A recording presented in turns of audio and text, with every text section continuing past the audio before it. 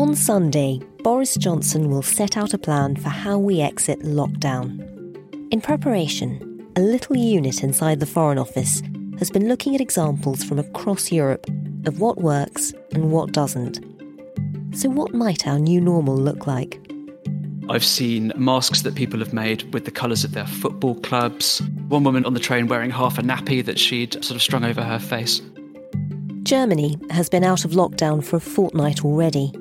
It's been held up as an example of a country that's coped well with the virus. But how are they coping with freedom?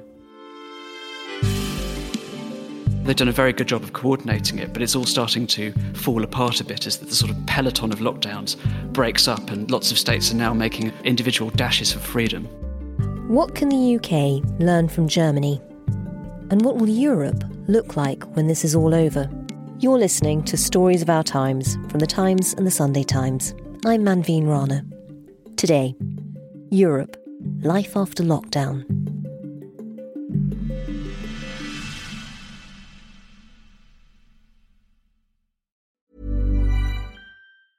It's that time of the year.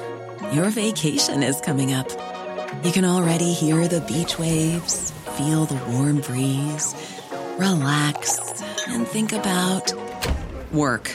You really, really want it all to work out while you're away. Monday.com gives you and the team that peace of mind. When all work is on one platform and everyone's in sync, things just flow. Wherever you are, tap the banner to go to Monday.com.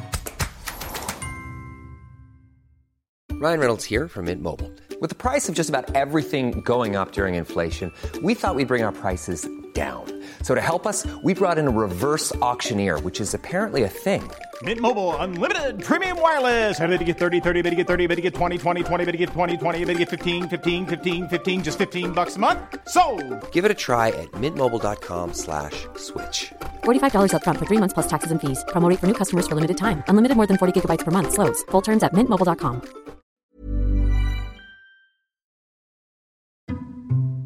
Just after the lockdown was announced, we had a bit of an alarming moment where my wife and our baby both developed high fevers and respiratory symptoms. Oliver Moody is the Times Berlin correspondent. One of our neighbours, who's a midwife, had actually seen quite a few coronavirus cases, said, it's coronavirus. And so, as you can imagine, we were at a bit of a loss and pretty worried. So we thought, well, why don't we try and get tested? It's at that point that you come up against this quite frightening sense of overload. So there's a hotline for the whole city of Berlin that was so overwhelmed that when you rang it, it didn't even connect. It just said, I'm sorry, there's nothing we can do. Then there's the German equivalent of NHS 111. Again, it took us something like 40 phone calls and eventually we got through to an answering machine. And in the end, I had to call up my son's paediatrician. That took sort of 3 hours of solid phone calls. She sort of talked us through the symptoms and decided that because he was a bit snuffly, it didn't sound like it was coronavirus, and then she was brave enough to let me bring him in to get him looked at. Luckily, it turned out to be bronchitis, so we're out of the woods. It does definitely cast Germany's testing programme in a different light, because for all that it's been very proverbially efficient, it's amazingly hard, or has been amazingly hard in the past, to get tested unless you belong to a certain set of categories, including people who've been in touch with somebody who has had the disease, or people who've been to sort of dangerous areas. It was really quite surprising to me that a country with a reputation for being a sort of cast iron on testing as Germany was still a very difficult place to get tested in if you thought you had the coronavirus. Talk us through the German experience of coronavirus, because it is often held up as an example of a country that's managed to handle it quite well. The virus first arrived in Germany at the end of January, when a guy who worked for a car parts manufacturer in Bavaria that had a direct business link to Wuhan in China came home and felt ill. And very quickly, the authorities tested the people around him, and there was a small cluster of cases. At the time, it didn't really register. No, I mean, it was news, but there was no sense of sort of national threat. And then it took several weeks until there was a carnival in the west of the country, several hundred miles away.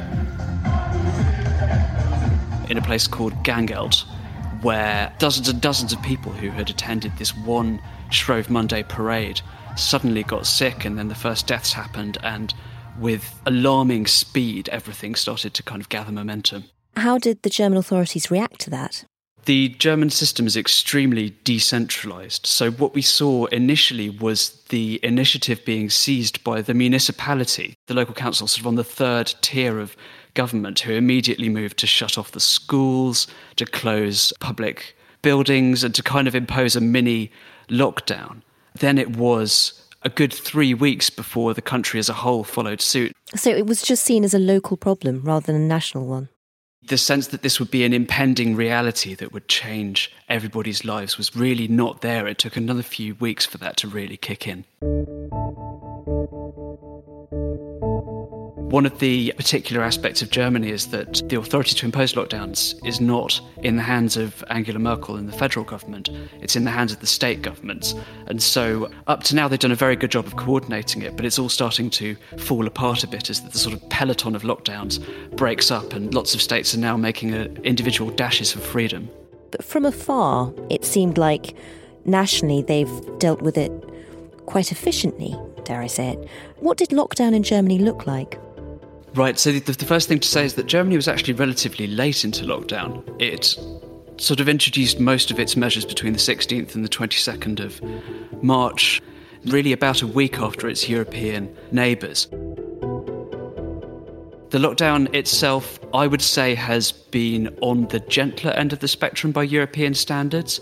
It resembles Britain's in quite a lot of respects, which is no accident because I think the British authorities were paying a lot of attention to what was going on in Germany. So we've been banned from meeting in gatherings of more than 2 people from different households. Most non-essential shops have been closed. But at the same time, there's been a degree of freedom qualitatively here that I don't recognise in accounts from the UK. For example, you've been able to go out and sit in the park or sit on a bench and read a novel on your own. And have bookshops been open? In Berlin, they were open throughout the lockdown because the authorities deemed them to be a sort of essential for the nation's mental health. Tell me about how they're going about releasing lockdown. I would separate this into 2 chapters. The first one began just over 2 weeks ago when Angela Merkel basically called all of the leaders of the 16 states into one virtual room and bashed their heads together until they came up with a sort of consensus about the things they were going to do, which was basically letting some age groups back into school and opening about 80% of the country's shops.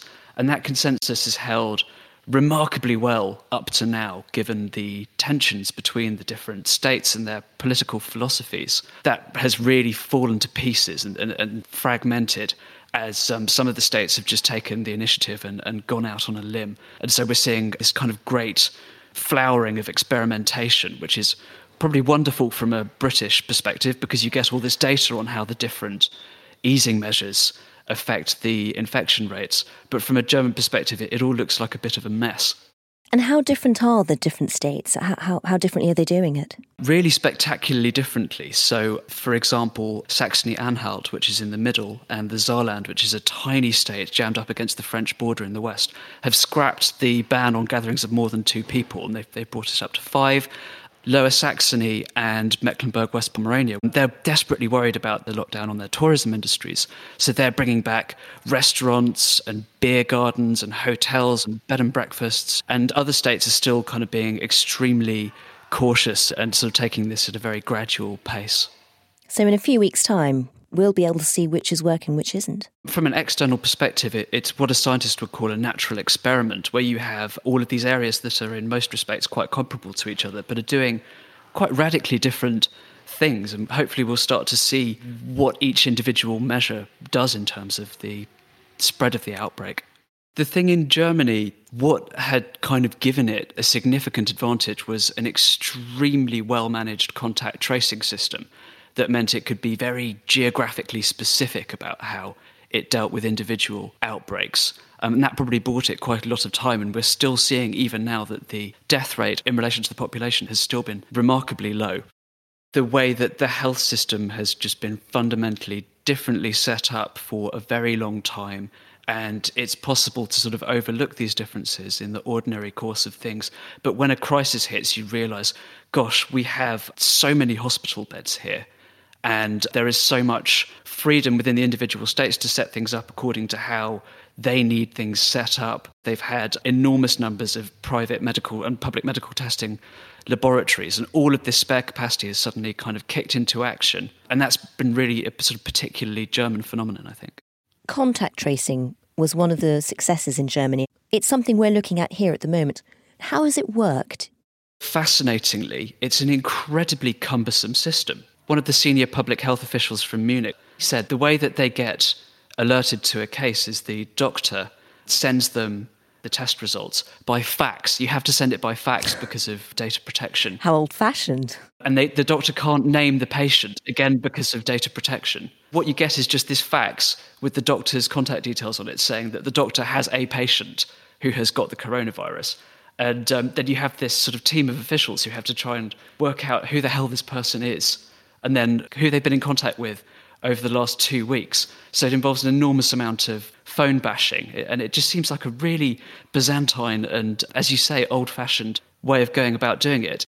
One thing that is about to change in Germany, and we'll certainly see in most European countries, including the UK, will be Bluetooth-based apps that will, every time you come into the proximity of another person with the app, Bluetooth fields will interact.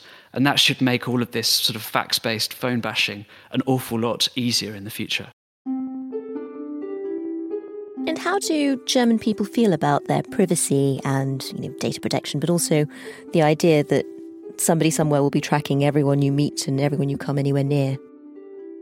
Historically, because of the legacy of the Gestapo and also in East Germany of the Stasi, yeah. Germany has been probably the most aggressively defensive nation of its privacy in the world. But there has been a very strong sense in which people feel that the threat to life has kind of overridden these considerations and they become a bit academic. Really, the initiative has kind of swung towards the authorities for a time, but there's been lots of wrangling over what exactly is this new app going to look like, where's the data going to be kept, who can see it, and is it going to collect data on the locations of people's individual phones? So I think we're starting to see those privacy concerns creeping back in, and I expect that won't just be a German phenomenon.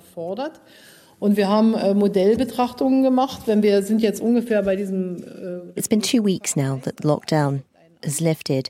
In the first week or so, it did look like the R number, which is the rate of infectivity, effectively, seemed to be creeping back up again. Is that something that's a problem in Germany? When Angela Merkel announced that some of the lockdown measures would be eased, she gave a sort of impromptu piece of science lecturing to the German public. Wenn wir 1,2, also jeder steckt 20% mehr, 1,2 an, also von 5 Menschen steckt. And she said, the R number is so important because if it goes above 1, then it grows so quickly that if it reaches 1.3, the entire German hospital system will be overwhelmed by June. Mehr Schutzkonzepte haben und durch die mehr Schutzkonzepte auch mehr Lockerungen machen können. And so it's very much been at the centre of certainly the federal government's strategy. And a week after the first easing of the measures took place, the R number did look as though it had risen to 1, so right on the cusp of exponential growth, which did ring the alarm bells in some quarters. But since those initial alarm bells, the R number in Germany has dropped back down to 0.7. So for now, faith in the German Chancellor appears secure. It probably helps that she has a background in quantum chemistry and seems at home discussing the science behind the policies. I think it is part of Angela Merkel's enormous credibility as a crisis chancellor. There's always been a sense when people talk about her in the sort of analytical sense that she is at her best when confronted with really difficult period. Her approval ratings are sky high. She's on something like 80% of the public approve of what she's doing. Wow. Certainly by British standards, it's pretty novel. Do you remember what it's like being in your 20s? I sometimes look back at that period of my life and laugh just as much as I cringe. If you do the same, then you've got to watch Queenie, the new original series on Hulu. Who is Queenie? Queenie is a 20-something-year-old living in London. She's facing all the firsts. First major heartbreak, first shitty apartment and soul-sucking job, first therapy session to work through those mommy issues. Can she turn her quarter-life crisis into a revolution? Maybe. Will she make some questionable decisions along the way? Definitely. The new series Queenie is now streaming on Hulu. It's that time of the year. Your vacation is coming up. You can already hear the beach waves, feel the warm breeze, relax, and think about work. You really, really want it all to work out while you're away. Monday.com gives you and the team that peace of mind. When all work is on one platform and everyone's in sync, things just flow. Wherever you are, tap the banner to go to Monday.com. Hey, I'm Ryan Reynolds. At Mint Mobile, we like to do the opposite of what Big Wireless does. They charge you a lot, we charge you a little. So naturally, when they announced they'd be raising their prices due to inflation, we decided to deflate our prices due to not hating you. That's right. We're cutting the price of Mint Unlimited from $30 a month to just $15 a month. Give it a try at mintmobile.com/switch. $45 up front for 3 months plus taxes and fees. Promo rate for new customers for limited time. Unlimited more than 40 gigabytes per month. Slows full terms at mintmobile.com. Where you are in Berlin, what is the new normal for you? I mean, how many people are you allowed to meet in public? Are restaurants reopening? Are bars open? What's it like? The new normal is probably a little bit more stringent for us than it was during the lockdown, because now the state has introduced a compulsory duty to wear masks. It seems like a sort of mask wearing duty is also probably going to come to the UK in some form. And there'll be a sort of rash of mask chic as people sort of try to work out how to express themselves through their masks. You see lots of people in Germany sort of sewing their own or trying to buy particularly swanky models. It's a sort of whole weird subcultural phenomenon. I've seen masks that people have made with the colours of their football clubs. You've seen sort of camouflage ones. There's one woman on the train wearing half a nappy that she'd sort of strung over her face. Really, all sorts. That's inventive. You could say that, yeah. What was it like for you the first time you went out and you were wearing a mask and everybody else was too? It's deeply uncomfortable. For a start, it does look alien. It's a really visible reminder of the fact that we're constantly surrounded by this invisible danger. It really does make a huge difference to the basic experience of leaving your house. Is your life a bit freer than it was 2 weeks ago? We've just started getting these dribbles of normality. The hairdressers opened. And how long are the queues at the hairdressers? Of course, some of them are booked out for months. Big news for us as a family with small children. The museums have started to open, so we found ourselves as the only people in the Museum of Illusion, which is very weird, standing in the middle of all these optical tricks with nobody else there waiting for the zombies to come around the corner and get you. The kids must love it. They're very enthusiastic, but it's so strange still being out in the middle of Berlin with virtually nobody around on the streets. It's really interesting that you say the centre of Berlin is still empty. So even though lockdown has eased, are people buying it? Are people sort of understanding they can go about in a freer way, or is that going to take some time? I think generally people are still worried about getting infected, although I would also say that lockdown fatigue has been creeping in these surveys of people's compliance with social distancing. You can really see the effect. People are starting to socialise a bit more, but the atmosphere, particularly in the centre, less so in the periphery of Berlin, is still extremely disconcertingly quiet.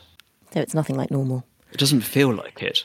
Looking more widely at the rest of Europe, some countries are further ahead in the process of opening up again. Tell me a bit about countries like Austria and the Czech Republic. It's helpful to look at Austria and the Czech Republic together, because what they have in common is first of all, that they imposed enormously stringent lockdowns very early on in the second week of March. So within days of detecting their first cases, Sebastian Kurz, the Austrian Chancellor, was telling the people, don't go out unless you have an extremely good reason.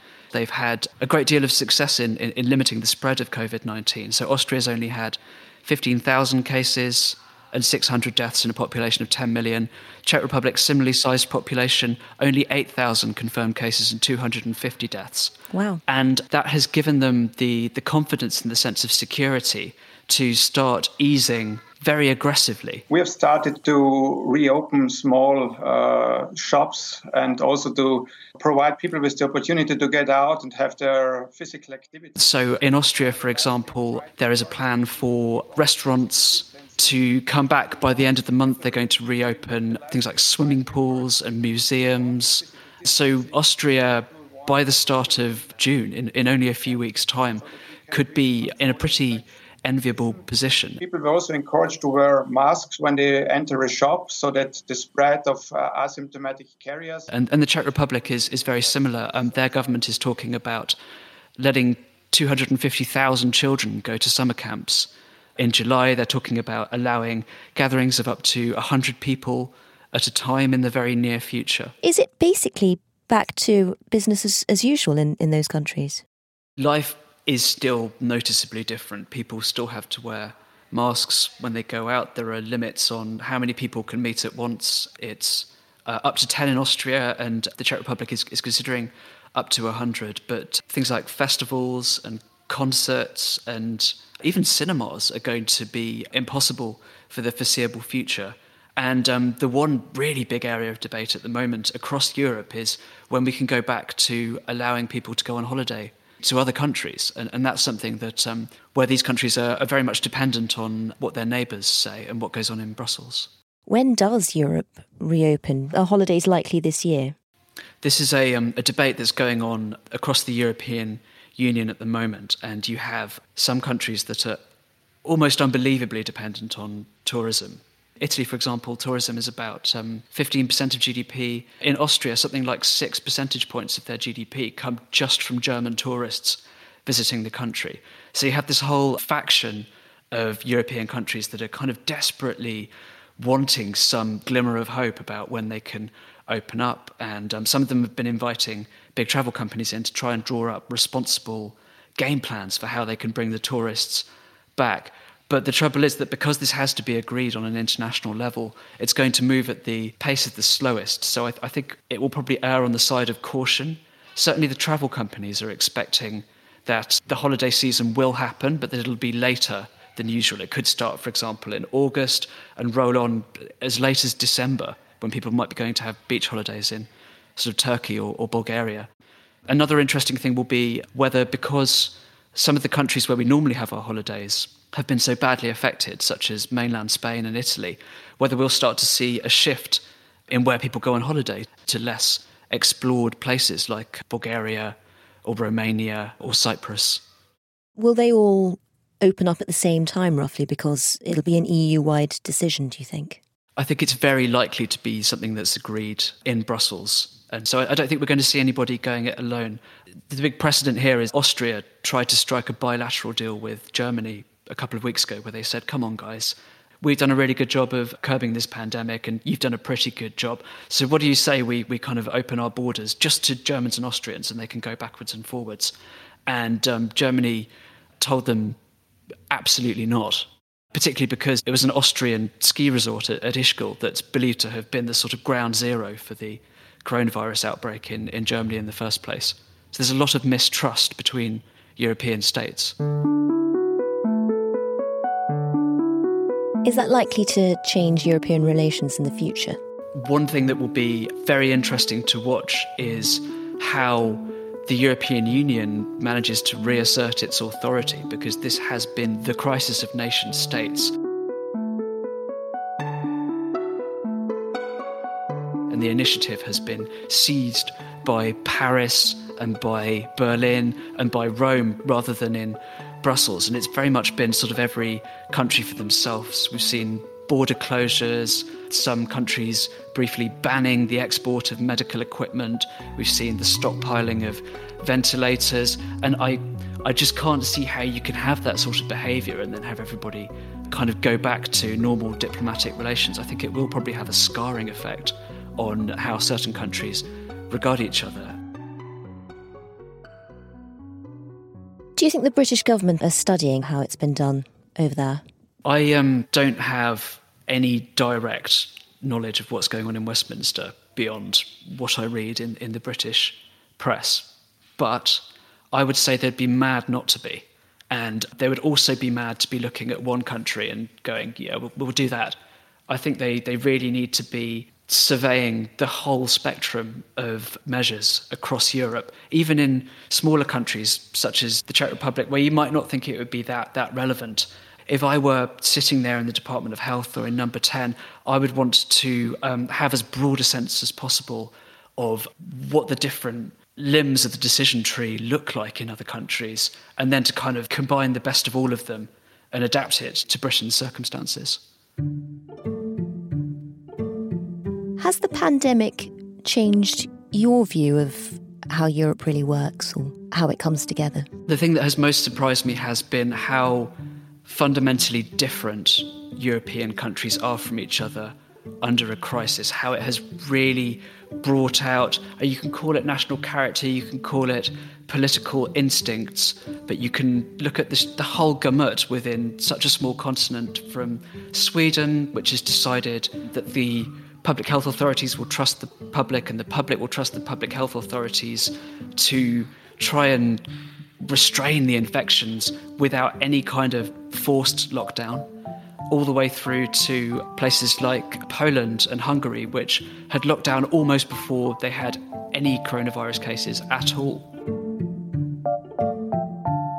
You're really seeing this amazing diversity of different instincts coming to the fore. I think in Britain, maybe there's a tendency to slightly think of Europe as being not necessarily a homogenous bloc, but certainly a group of countries that have converged under the umbrella of the European Union and become, to a certain extent, like one another. And we're starting to see, as a result of this pandemic, how that's really not true at all, how these national differences are really enormous. You've been listening to Stories of Our Times with me, Manveen Rana, and my guest, Berlin correspondent for The Times, Oliver Moody. You can read more of Oliver's work at thetimes.co.uk or in print. The producers were Ben Mitchell, Edward Drummond and Will Rowe. The executive producer is Leo Hornack and the deputy executive producer is Poppy Damon. Sound design was by Carla Patella. Music by Breakmaster Cylinder. If you liked what you heard, please leave us a review. You can subscribe for free. We're on Apple Podcasts, Spotify, Acast and more. Also, in these uncertain times, you can access expert analysis on the latest developments in the coronavirus crisis with The Times' dedicated daily newsletter. Sign up for free at thetimes.co.uk/coronavirus. See you tomorrow.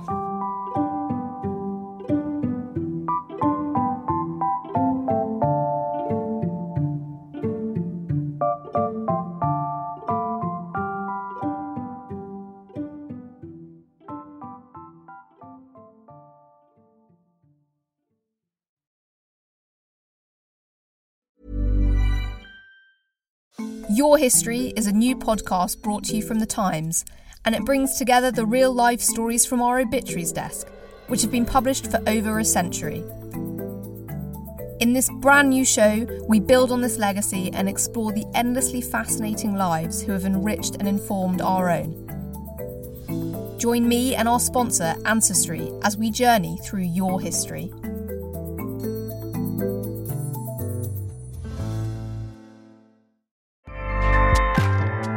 Acast powers the world's best podcasts. Here's a show that we recommend. Hi, I'm Jessie Cruikshank. Jessie Cruikshank. I host the #1 comedy podcast called Phone a Friend. Girl, let's phone a friend. Not only do I break down the biggest stories in pop culture with guests like Dan Levy and members of NSYNC, I do it with my own personal boy band singing jingles throughout. Because it's my show. It's your show, girl. New episodes of Phone a Friend. Yeah. Drop Thursdays wherever you get your podcasts. So work it, girl, yeah, work it. Okay, that's enough. Acast helps creators launch, grow, and monetize their podcasts everywhere. Acast.com.